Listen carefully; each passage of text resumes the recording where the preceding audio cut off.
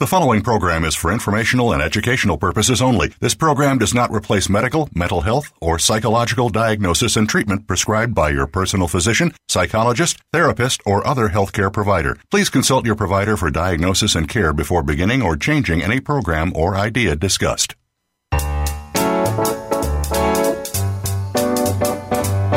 Welcome to Psych Up Live with your host, Dr. Suzanne Phillips. This is the show that brings you a psychological perspective on common and current life issues. Here is Dr. Suzanne Phillips. Welcome, I'm Suzanne Phillips. Thanks for joining me again on Psych Up Live. Most parents expect to see and are comfortable with their children expressing a wide range of feelings. One feeling that parents worry more about is when they observe sadness in their child. Given that little ones often can't articulate what or why they're feeling sad and don't want to speak or answer in response to questions like, "Honey, are you okay? Did something happen?" Many parents, even as they are giving a reassuring hug or wondering, "Is this normal?" Here to answer that question and much more is a return guest to Psych Up Live, Dr. Deborah Serani, psychologist and acclaimed award-winning author of Living with Depression, Depression and Your Child, a Guide for Parents and Caregivers, and Depression in Later Life, an Essential Guide. Dr. Serani was even on Psych Up Live discussing a novel, a mystery novel that she wrote. But today, Dr. Serani adds to her award-winning resources a new children's book entitled Sometimes When I'm Sad. It's a real gift for children and parents. Dr. Serani will be reading from the book and discussing what parents need to know and what they can do when children are sad. Dr. Serani is a go-to expert on psychological issues. Her interviews can be found everywhere, on CNN, Newsday, the New York Times, the Chicago Tribune, Scientific American Mind, as well as on affiliate radio programs of CBS and NPR. Dr. Serani writes for Psychology Today and Esperanza Magazine, and she's an adjunct professor here in New York at Adelphi University. Dr. Deb Serani, it is my pleasure to welcome you back to Psych Up Live. Thanks so much, Suzanne. I love being here with you. Thanks so much. So, Deb, what made you write this children's book, Sometimes When I'm Sad? Well, I had been thinking that I covered the life cycle of depression in teens, young adults, older adults, and the geriatric population, and I thought, I really didn't cover early childhood. Even though I wrote about depression in children, I thought, I wonder if I could create a picture book that could maybe talk about sadness and when parents should worry when sadness persists. So that's how this idea started to be born. Now, one of the things that we know about sadness, and it's even in the little movie Inside Out, it's one of the characters, is that it's one of the primary or core emotions, and it can be observed pretty early in little ones and babies. What drives sadness in a preschooler, in a toddler? Well, it's interesting. Sadness, the scientists have just allocated the sadness circuitry. So we know that there are a lot of physiological reasons, brain functioning and neurochemistry that operates sadness. It's generally a reaction to a loss or a disappointment, and it used to be that we didn't think babies could feel sadness, but we know that babies can experience disappointment and sadness even after the first few days of life. So it's generally a reaction to some type of disappointment, and it can present in very many different ways at different ages for children. Maybe we could just talk about that a little bit. So for a toddler, it might show how, and for a preschooler, what would we likely see? Well, the terrible twos are called the terrible twos for a reason, and sometimes they extend to the terrible 3s and the terrible 4s. But a lot of times, since children don't have the language ability or even the cognitive awareness to describe the textures of what they're experiencing, we often see irritability play a big role in toddlers and preschoolers. As children get a little bit older, sometimes we see physical aches and pains, things that might not normally be associated with a sad feeling, looking glum or downtrodden, or a loose limb kind of physical gravity pulling a child down. For the most part, children are often angry. They can hide. They can be physical. They can want to break things. It's a rather different way than how adults might feel sad. So it's a very different approach to looking at how children can experience sadness. Now, Deb, in all our years of knowing each other, when we've both been clinicians for so many years, I've never had so many parents and grandparents say to me, I think my little one is sad, or I think my grandchild is sad, and they're saying it against a landscape of no more playgroups, we're not on the playground with other children, we're living through a pandemic, we have an economic crisis, we have racial injustice and protests. We have many children suddenly without the connections and the playmates and even the routine of where their cubby is and where their little backpack is. Do you think that this has played a role in, I'm sure mine is a small sample, but what people are seeing, because people tend not to be, if a child is very acting out and angry, they're concerned. But sadness seems to catch parents' and grandparents' attention in a different kind of way. Do you think it's related to what we're dealing with globally and as a culture?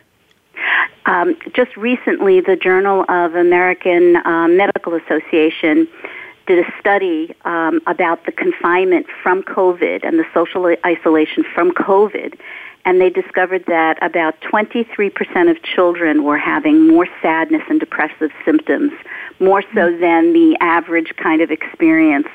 And I know for myself as well, and even Harold Koplowitz, in charge of the Child Mind Institute in New York City, he keeps saying he's getting many calls from parents and grandparents talking about, what can I do for my child who's very worried and very sad? You're right. I think we expect children to be short-tempered, irritable, difficult, tantrums, and we expect that. But when we see a sullen, withdrawn, or real behavioral changes, like kids who normally wouldn't be acting out or wouldn't be oppositional or wouldn't be breaking their toys or throwing their toys, it can be alarming for parents because it is such a different experience to see a child who's sad than a child who's mad. Now, we are going to go through your beautiful book, and I think our listeners will understand the book embodies an approach of response, and we'll talk about interactive bibliotherapy. But one thing parents and grandparents have asked me that I'll ask you is, just as we've made the connection between COVID lockdowns and restrictions and loss and sadness, should a parent make that connection?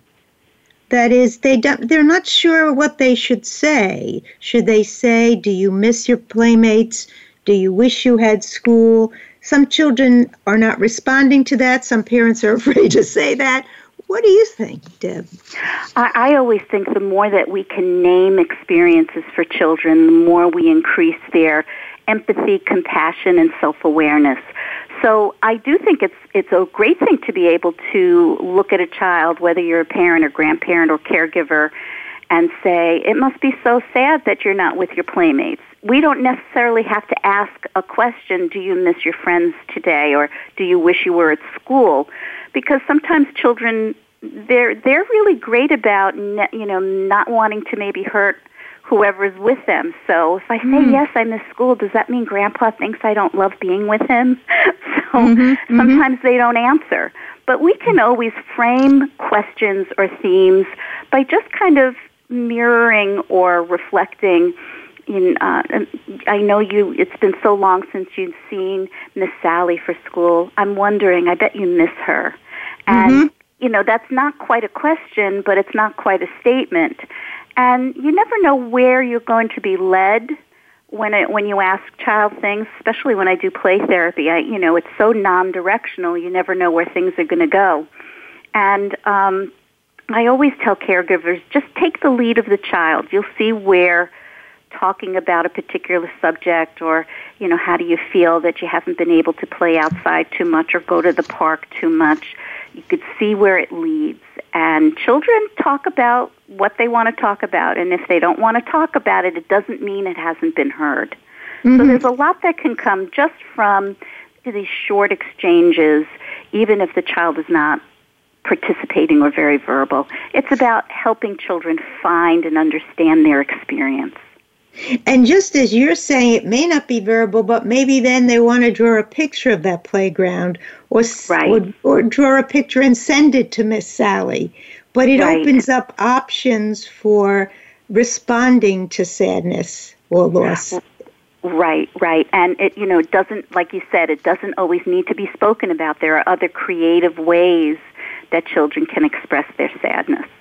That's now, true. One thing that I've been thinking about is the whole issue of crying. And the cultural, for some cultures, don't cry, don't be a crybaby. And I guess I wanted to ask you to speak a little bit about the benefits of crying and how normal and important it is in terms of regulation. Well, it's an interesting thing. When I had written the book, I had actually written the book with a little girl in mind.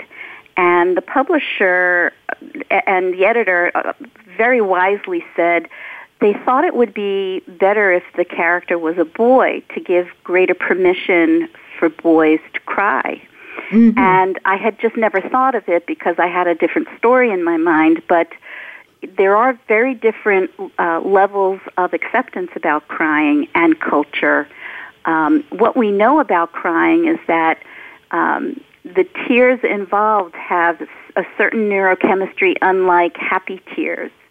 And it is a neurochemical release for a child as well as for an adult. And crying can be a way to get out a feeling. It can be a way to express the feeling. It could also be a limit for understanding the feeling. Sometimes once we've cried and we've had a good cry, we tend to feel a little bit lighter. So crying does have a lot of benefits, but I do agree with you.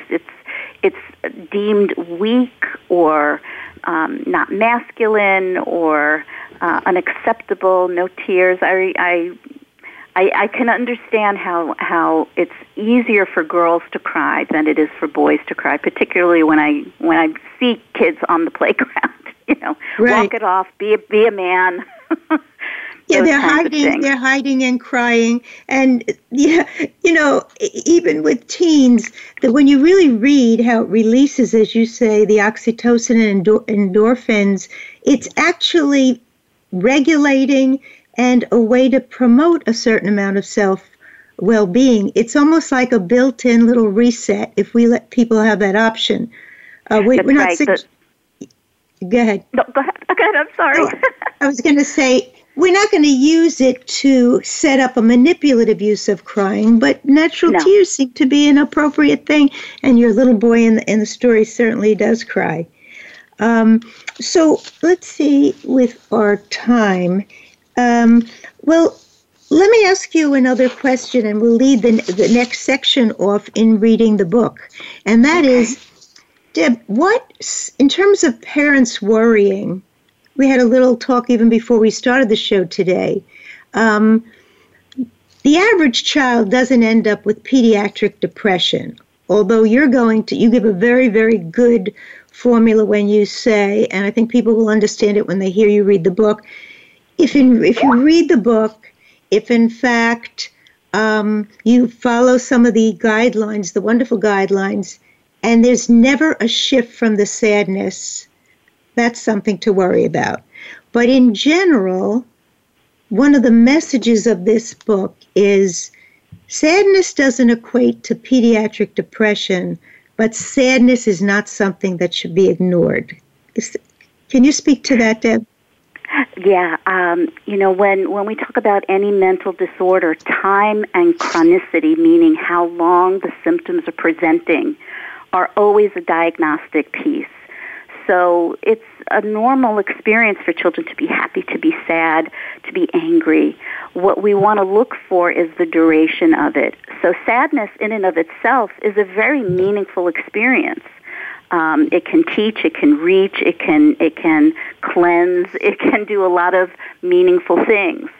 When it's not addressed or when it's overlooked or if it's in a duration that is locked in a way that it becomes chronic, it could lead to a depression in a pediatric mood disorder.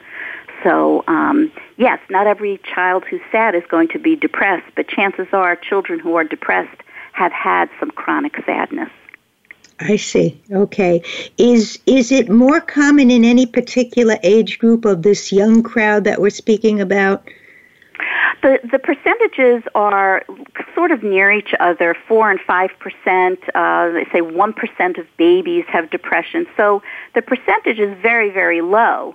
And when we think about, again, the human range of emotional experience, there are some children who may be a little bit more sensitive to certain things. It's about parents and caregivers just being mindful about it, just being aware about it and asking, is my child, is my grandchild bouncing back, or how can I see how my child is feeling now? It does seem to be a little bit lighter or better, or it isn't. I'm a little concerned. What do I do next? Mm-hmm. Now, I was just thinking, the other time that we see children crying is when they're frightened. Mm-hmm. Now, that has a different feel to it. Yes, I like saying this phrase, like just like paper covers rock, sadness can be covered by anger, opposition, irritability, fearfulness, worry.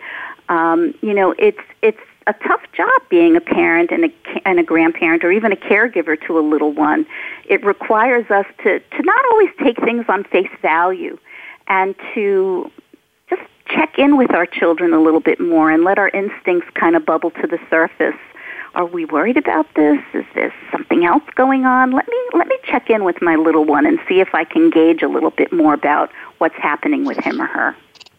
Okay. All right. Well, we're going to take a break, and then when we come back, Dr. Serani is going to read Sometimes When I'm Sad. I want to tell you that this book is beautifully illustrated by Kyra Teese. Is that how we say her name, Deb? That's how I've been saying it. Okay. And on the cover, and if you go on Amazon, you'll see it, we have a little boy. Is it your description that she followed in the illustrations? Yeah, okay. It really was a lovely experience to write a children's book because whatever I described, she wrote. Everything should be so easy in life. Right. Well, on the cover is a little boy who is lying down on a mound of grass, looking up at the sky, and the top words are Sometimes When, and underneath him, I'm sad. So stay with us. You've been listening to Psych Up Live. We're here with Dr. Deborah Serani, a return guest to Psych Up Live, and we're discussing her new book for children and parents, Sometimes I'm Sad. Stay with us. We'll be right back.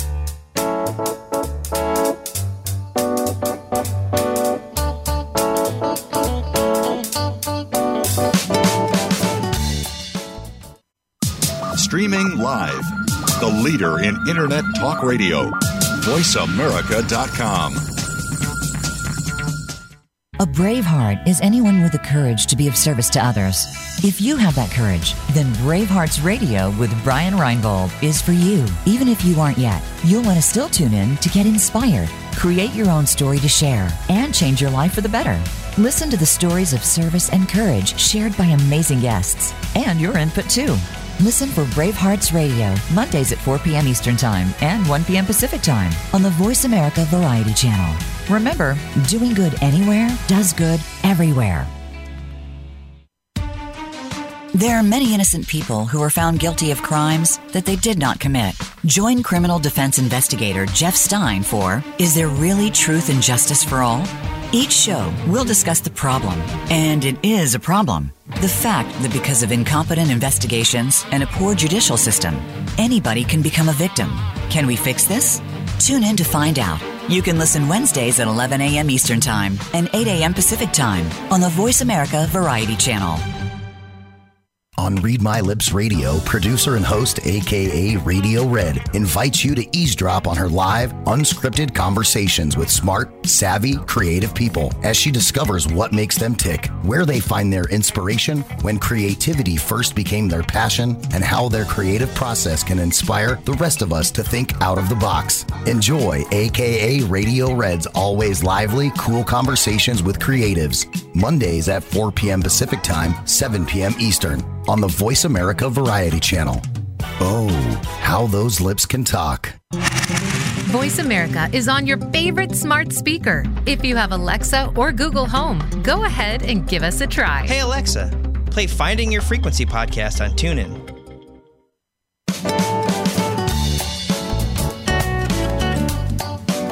You are listening to Psych Up Live. Join in our conversation today by calling Dr. Suzanne Phillips or her guest at 1-866-472-5788. That's 1-866-472-5788. You may also send an email to radiohostphillips@gmail.com. Now, back to Psych Up Live. Welcome back to Psych Up Live. We're speaking with Dr. Deborah Serrani. She's a psychologist, an acclaimed author, and an expert in depression. And this is her very precious new book. It's a children's book entitled Sometimes When I'm Sad. And we're going to start this segment by asking Dr. Serrani to actually read this book, so you'll know just what it is that she's offering you and your little ones. Go ahead, Deb. Okay. Sometimes when I'm sad, I cry. Sometimes I hide. Sometimes I even throw my toys. Sometimes when I'm sad, nothing helps me feel happy. Not even presents or ice cream or a basket full of bunnies.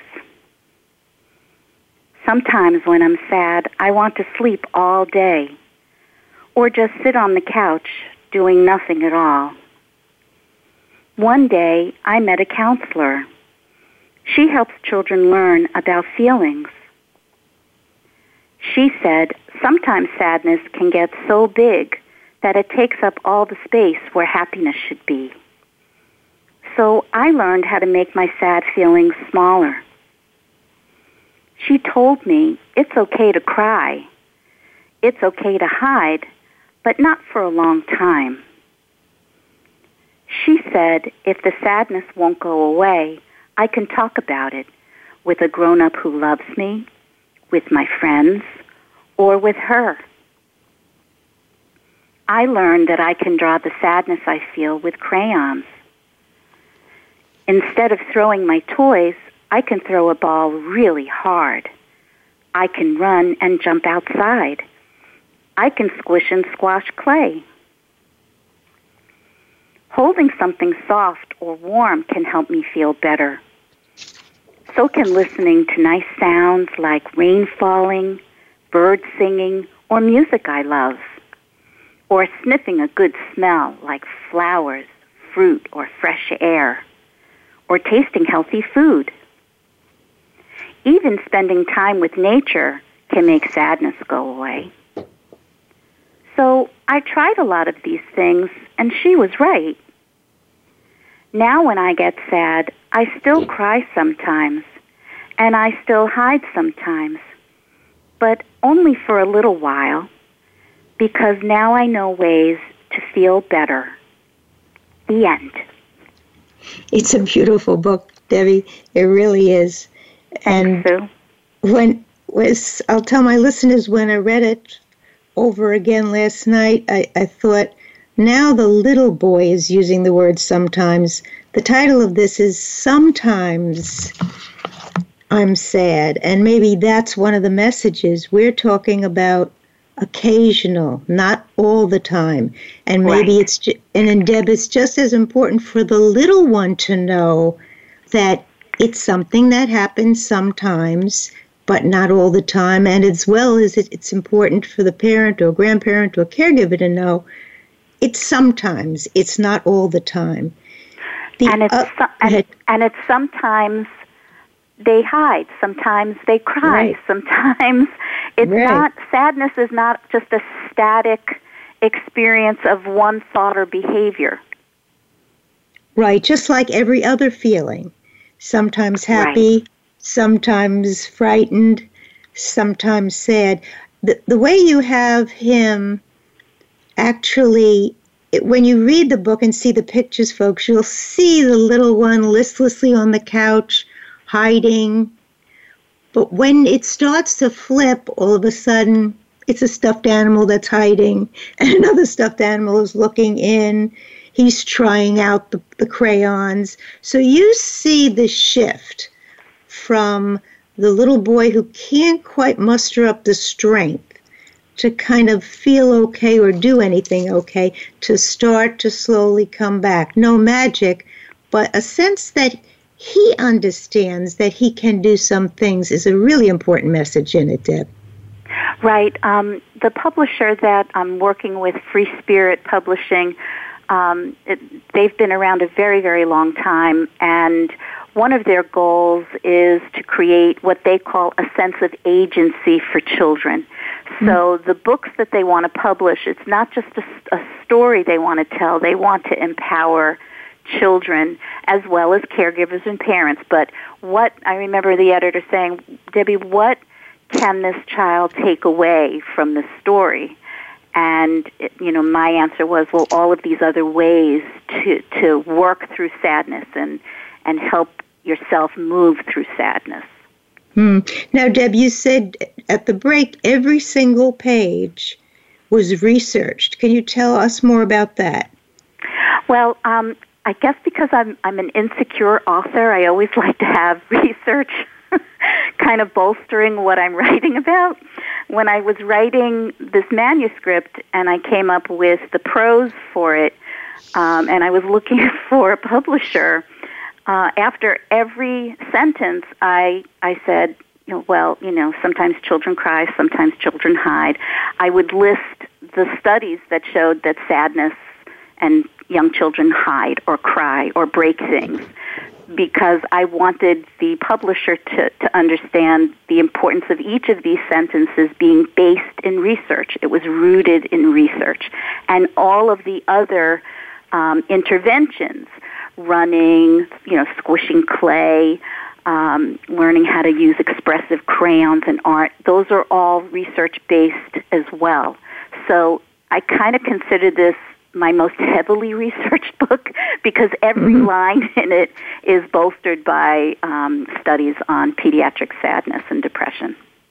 Okay, and we're going to get to following the actual story is a parent's guide. And we're going to talk about that. But before that, I'm going to ask the question that may be in the head of some of our parents out there. What if when I say or introduce the book to my little one who's hiding, he says, I don't want to read that stupid book. Where are we going from there, Deb? Well, why don't we sit and see, and you can decide after if this is still a silly story or if, I don't know, there's something you can learn or I can learn from it. Sometimes, kids don't want to read those books, so you give it a whirl, and if it doesn't fly or land, that's okay. Then I often leave the books out, particularly when I'm doing structured play therapy, which is where the therapist chooses the types of games and toys little ones are to play with. I'll choose a series of particular theme books, and I just leave them out if the child doesn't want to read that. Eventually, they kind of look at it and thumb through it, and sometimes we read it. So that may occur. Sometimes, if it's more than one child and one of the children is like, this is stupid, I don't want to read this, and he goes to sit to face the wall, but let's make it the good little girl is going to sit with you and read it, sometimes if something happens or a question, he answers from the corner of the room. Because, oh, God, that's hilarious. That's right? Hilarious. Although so he won't... They're participating, but in their own way. And yes. Isn't it interesting? Maybe he just is not ready or doesn't want to explore these kinds of feelings. It may just feel not ready for him. And that's okay, too. That doesn't mean that the book can't be used for children that are older.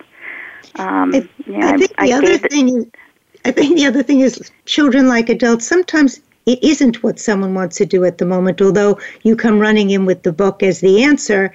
And you just keep hanging in and try it at different times or read it to yourself or as what Debbie's saying. Now, let's just ask at this point, you talk a little bit about, and we've spoken about bibliotherapy, and you sent me some material. Maybe you could explain to our listeners, how would they be thinking about, how would they read this if they were thinking about it being interactive, Deb? Is that something that would be a good idea with this?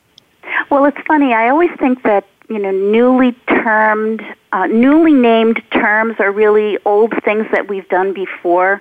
Bibliotherapy is the art of choosing books to help heal, whether it's for yourself or another adult or children. And it's been hundreds and hundreds of years in use.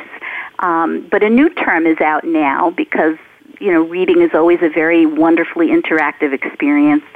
And it's called interactive bibliotherapy, where you read a book with your child and you talk about it, which we've all done. So, so this new term, quote unquote, is really just telling us what we've done for decades, which is to sit with our children, to read the story. Sometimes you don't read the story totally all the way through. Sometimes you say, sometimes when I'm sad, I cry. Oh, look at that little boy. Does he look sad in that picture? You don't have to necessarily read the prose for the sake of it being strictly read. It's a benchmark. The book becomes a platform to engage with your child, to talk with your child, to see where it goes. Some children like stories to be read from beginning to end. Don't stray from the writing. Don't turn the page that fast. You have to turn it this fast. And then there are other children who, this becomes just a door that they walk through, and it allows for exploration about stories and memories or experiences. So that's what reading really is. Just because it has a fancy term on it makes it sound awfully nice. But that's what the beauty is when parents, caregivers, grandparents, when children sit in your lap, or they're on the floor on their bellies or in bed just before sleeping, and you get to read these stories that reach and teach. It's such a powerful experience, and it's a wonderful way to just spark some type of dialogue with your little ones. And just what we were saying before when I asked you, would you connect the no schoolyard, no playmates, the school closed downs with sadness? I think one of the things the book does is give both parents and the child the words. So if you had a little one who really did feel sad but wouldn't have said, I feel sad today, but instead is hiding, now he sees the little boy describing himself as sad, and he's hiding. And then he hides for a little less time. So it really gives a kind of mutual vocabulary for parent and child. Many books do that. I mean, that is the beauty of children's books. But they really give you a language that you share together that you can even reference back to. Remember the boy in the book? Right. So it becomes a shared space for dealing with emotions and empowering both the child and the parent. And it also, in a way, destigmatizes certain types of emotional states, particularly when we start looking at possible mental health issues. It lets children and even adults know that this is not something that, is rare. This is something that children feel. Children feel sad. And it's okay to talk about your sad feelings. And it allows us, if we can talk about our sadness, we can talk about something more if something serious is happening, because we've already destigmatized the notion of sadness or a certain type of emotional state that is not happy. Mm-hmm. The other thing that you mentioned before that I just want to underscore before we start talking about the actual suggestions and guides for reducing sadness is the recognition that this sadness shows very differently across the age and across the particular child. So the kid who's saying when someone brings home a new puzzle or new crayons, that's stupid, I hate that. Mm-hmm. You didn't get the right markers. You got the crayons. We have the crayons. I wanted the markers. That if we get caught into that in a literal way, we might miss.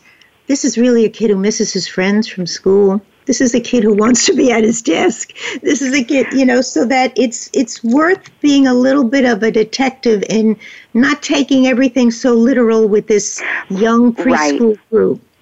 Right, like, oh, you're so sad I didn't hear you, or you're so disappointed I didn't get the right things. You never know where that sentence is going to land for this little boy. Yeah, I am, or doesn't matter anyway. And, this really sounds like a little one who's wounded and hurt in some way. What I've seen that is so sweet is sometimes if you have a group of children, and this happened when we do Camp Galaxy, the military camp, you will have one little child who, not that stupid, I'm not doing that. And another little child will go, oh, but look, she brought glitter. We could put the glitter. So that's the power of a group, even a child's group, that they really move it along. Right? And the power of glitter. They literally move it along with the glitter. It's true. We're going to take a break. And when we come back, in the back of Debbie's book is really a gold mine of possibilities that you can use when a child is sad. We're going to come back and talk about all of those. You've been listening to Psych Up Live. We're here with Dr. Deborah Serrani, psychologist, acclaimed author of a number of award-winning books on depression, and her new book is precious. It's beautifully illustrated, Sometimes When I'm Sad. Stay with us. We'll be right back.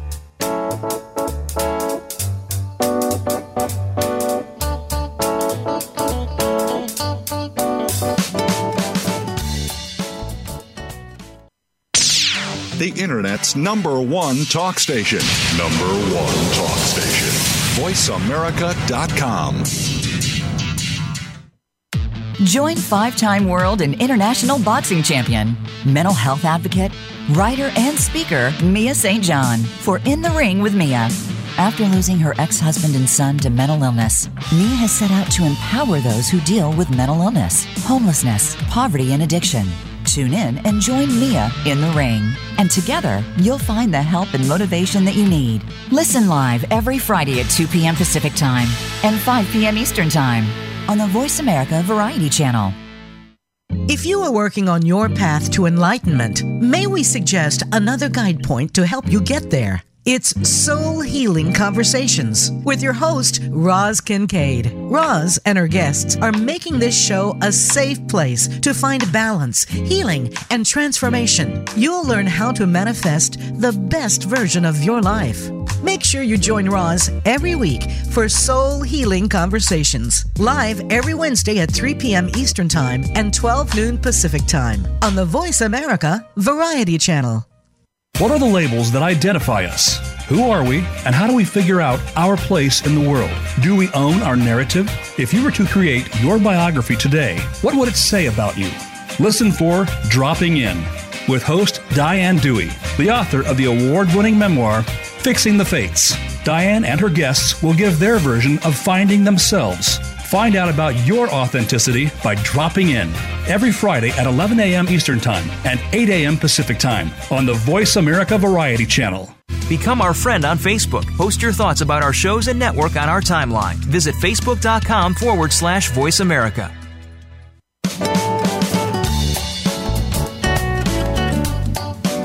You are listening to Psych Up Live. Join in our conversation today by calling Dr. Suzanne Phillips or her guest at 1-866-472-5788. That's 1-866-472-5788. You may also send an email to radiohostphillips@gmail.com. Now, back to Psych Up Live. Hi, folks. Welcome back. We're talking with Deborah Serrani, and I just asked Deb, she's going to speak to you now about ways to reduce sadness in children. And she's going to draw upon the five senses. I'm going to leave it to you, Deb, to mention how this is an evidence-based approach. But when I read about the use of the five senses, it made me think perhaps sadness really is very related to our neurophysiological state and or loss.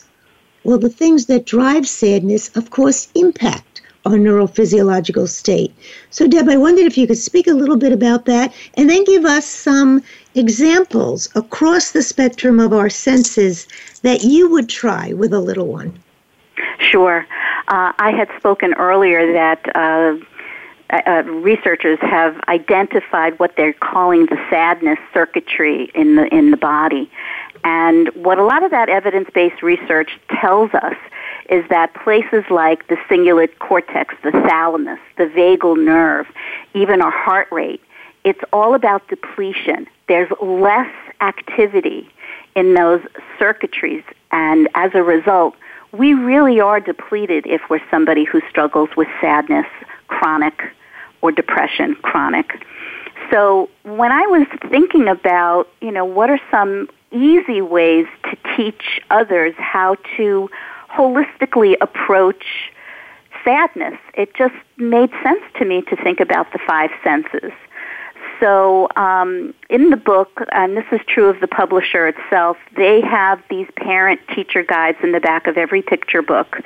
And I thought that I would speak about different ways through sight, smell, touch, hearing, and taste. I hope I hit all five. And easy ways to kind of shift a child's neurochemistry to see if that can enhance mood, lift sadness, and create greater well-being. So if we were to start with sight, one of the things that happens to all of us, particularly now in this kind of self-quarantine COVID, is we're in the same environment day in and day out. And we can habituate, which means we can become very accustomed to our setting. So if a child is very sad or is experiencing those moments of sadness, one of the easiest things we can do is to create more light. Open the blinds, open the curtains, get your child outside, sit in a pool of sunlight. Sunlight creates melatonin for us and vitamin D, which are mood boosters. It's also helpful. Kids love color. Anytime you can bring color into their world with paints, crayons, markers. I don't live too far from a park, and if you can get your child outside into nature to see nature up close, bring a magnifying glass. They have these really strange bug catchers, which I don't want to ever be near. But you can put rocks in it and bugs in it and flowers in it, and you can see not only the colors but the textures. Those are wonderful ways to enhance sight. And sight is something I think we really do, kind of take for granted. Then we can move to the sense of smell. Smell is our most primitive sense. It can elicit enormous emotional reactions because the sense of smell moves through our limbic system. So any types of citrus, peppermint, whether it's potpourri or essential oils, they can bring a brightness. They can enhance a mood lift. Sometimes there are these organic soaps that you can buy and even make that include peppermint and cinnamon, and the kids can get involved in it and then use it when they take a bath or a shower. I also love the idea of teaching them how to do tummy breathing, where you lie on your tummy or you put your hand on your tummy and teach them how to do deep breathing. Fresh air is another thing. being in quarantine with COVID, maybe you're in recycled air or maybe you don't have your windows open as much. But the more fresh air you can bring, the more negative ions you'll bring from the outside. Positive ions are connected to our televisions, our computer screens, and they tend to bring irritability. That's why some people can't sleep at night, because they've been on their devices all day long. Right. So, filling the world with fresh flowers or different scents, or if you're cooking with your child, have them smell the garlic before it goes in. Have them smell the cardamom before you make your tea. You can invite so many textural experiences and start to infuse your child with what has been so depleted from the sadness. Mm-hmm. Should I go on? Mm-hmm. Sure. Yes? Okay. Yeah. When we talk about the sense of taste, it is sometimes hard for some children to experience new foods and things like that, but you don't necessarily have to invite new foods, but you can take some loved favorites and teach them how to savor it. Hear the crunch of the popcorn, or as you cut the apple for them, listen to the crisp cut of it. And then smell the air as, that scent of a fresh cut apple comes in. We kind of taste and smell at the same time. Mm-hmm. And, things that are cold, how they feel on a hot day. When you taste something hot, how does that feel? Taste is something that I also think we don't savor enough of, and there's a fine balance between being too indulgent and, just eating for the sake of eating. Right. And, of course, you want to be careful with food and make sure that it's healthy food. But even to ask a child to first eat a blueberry and feel slowly, and then ask them to eat a Cheerio slowly, mm-hmm. Mindful eating picks up that not only the texture but the taste that you're talking about. They're right there, the things that you can use. And, certain healthy foods, and again, this is all research-based. All of these holistic approaches for the senses are research-based. So when you reach for healthy foods and you're not using very refined sugars, you're kind of creating more serotonin and dopamine, which are feel-good hormones, from eating healthy foods. So that improves mood too. And when you watch the sugar and you add complex carbohydrates, you allow for a metabolism that doesn't have these roller coaster highs and lows that sometimes kids and adults can get from too much sugar. Deb, let's give an example of listening and hearing, because we want to ask the question about when we seek professional help. Well, when you're listening to your child, sometimes sadness can present in a way where you can hear a child's voice has a little less energy, or maybe a quiver in it. And when you start to become concerned about your child, if some of these approaches, these holistic measures, the things that you're looking at, the activities that you're doing, are not creating a lowering of the sadness, and it's 2 weeks coming now to maybe a third week that you're seeing this in your child, that would be a time to consider talking to either a general practitioner, a pediatrician, or a mental health specialist, because sadness should come and go. It could be there for a few days and then go away. But if it's there for 2 weeks or more, that's the critical diagnostic marker for could we be seeing something a little bit more involved, like a pediatric depressive disorder. Now, in the book, and I asked you about this, you do have the little boy meet a counselor. Yes. Yeah. The book was written to talk about sadness, but then to also talk about what happens if sadness doesn't go away. So the arc of the book was, sometimes I'm sad, sometimes I can try these things, sometimes I need a little bit more help. And that was the approach for this particular book. It's the first in a series, And the next book, it doesn't have a counselor in it. It's just sometimes when I'm mad, and how to address angry feelings without needing to go to a counselor. One of the things go ahead, Deb. No, go ahead. One of the things I mentioned to Debbie is that, in a way, part of the gift of this is whether it's this book, and this book very much addresses it, sadness, and it goes through it, and we see the child move from sad to, well, sometimes I'm not sad, and sometimes I am.